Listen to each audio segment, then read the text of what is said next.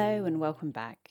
Today we are talking about anger and, in particular, anger rules and what they are and how we might use them.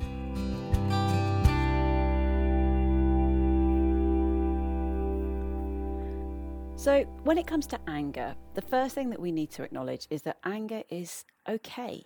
It's perfectly valid for us, for our children, for anyone to feel angry. All feelings are okay, but it's what we do next with them that really, really matters. So it's okay to feel angry, but maybe it's not okay to spit or shout or kick or be unkind to ourselves or hurt things or hurt people. Or, there's lots of things that can come out of anger that aren't okay.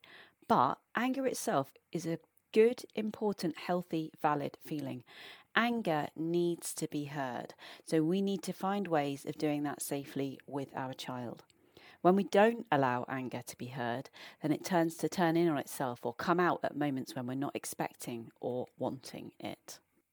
So, what can be really helpful is if you have a child who is regularly experiencing big feelings of anger and you're not sure that you can keep them or you or things completely safe in these moments, at a time of calm, we can explore the idea of having some anger rules with them. Now, it's crucial that we do this at a time of calm. We can't be exploring anger rules and trying to go deep on this at a time when your child is angry or otherwise emotionally kind of het up, because in those moments, our brains are not tapped into our thinking, speaking, problem solving modes. We're on kind of high alert and all those big feelings overtake us, and we just can't do thinking in those moments. So we're looking for a time of calm, a time when things are relatively calm and happy, when we can have a good conversation and do some decent problem solving with our child. Then we can have an open and honest conversation about anger. Actually, be curious about your child's anger.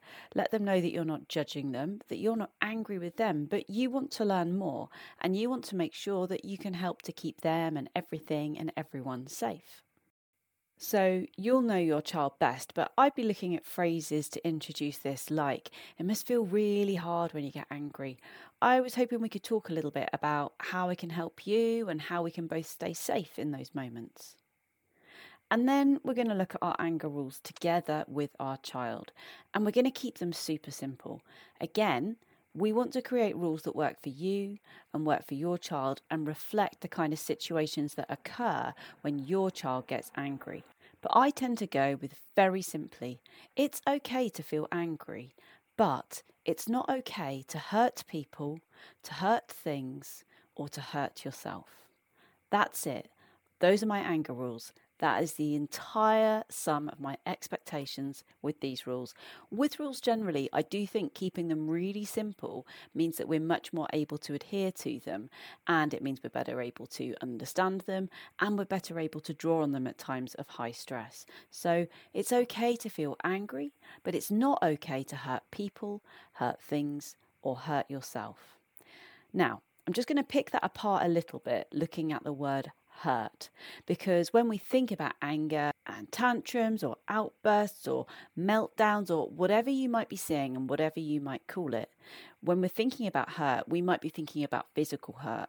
And of course, that matters. We are trying to avoid a situation where our child physically hurts people, where they physically hurt things, or where they physically hurt themselves.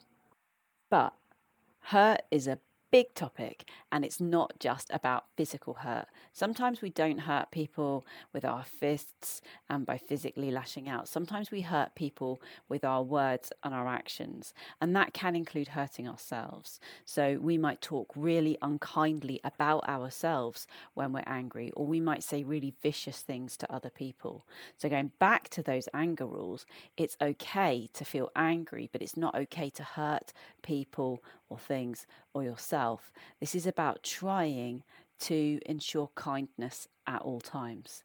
And as my grandma always used to tell me, if we don't have something nice to say, maybe in this instance we don't say anything at all. So we might try to keep those angry, hurtful words and thoughts and feelings to ourselves in those angry moments. It can be really interesting to explore with your child at a time of calm, when they're in a more kind and caring kind of mode, the sorts of things that we might say in the heat of the moment, and why it's really important that we perhaps try not to say those things. And this is a very interesting one to pick apart, because actually we want our child to be able to have open and honest conversations and explorations with us. But sometimes when we're angry, we say things and we do things just to hurt someone. And our only intention is to make them hurt, because we're angry, and hurt people hurt people. And so those words don't really reflect what we're thinking. They're just there to hurt. So this can be something really interesting to explore with a child. And we often find that the remorse and regret that a child feels is much deeper about the things that they've said than the things that they've done. So explore this, and if need be, then this is the time to role model and practice a little bit of forgiveness too, because we can try to create these rules for situations moving forwards, but sometimes that can mean that we feel some guilt, some regret, some shame about the way that we've acted in the past. So you'll develop your own anger rules in the way that works best for you and for your child. You might add to them, you might change them. That's completely up to you. The things that will help this really, really work is to do it together with your child, and to agree these rules and to share them with any significant adults who are supporting your child, so that there's a consistency of approach there. And in those moments of high distress, of anger, that your child can be reminded of those simple rules and that they always hear the same messages.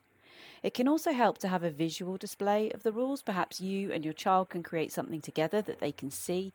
This is something that you then might refer to in the heat of the moment. Sometimes we're better able to process images, and actually having them up, having them on display, can help to hold us to account and remind us of those rules regularly too.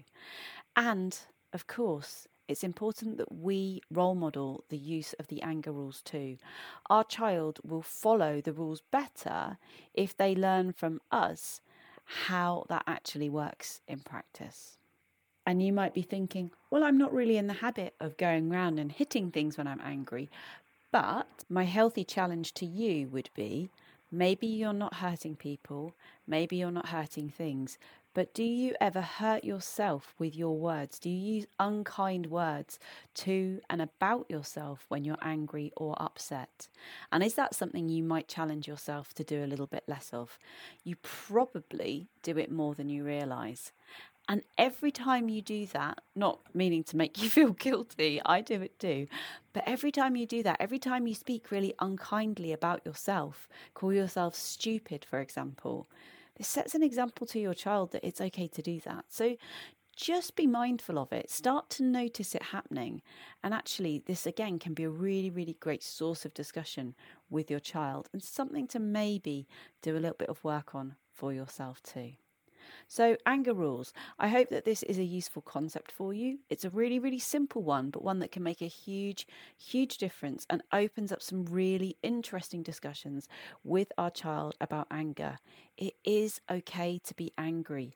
Anger is a perfectly valid emotion, but we just need to be careful what we do when we're angry. Until next time, over and out.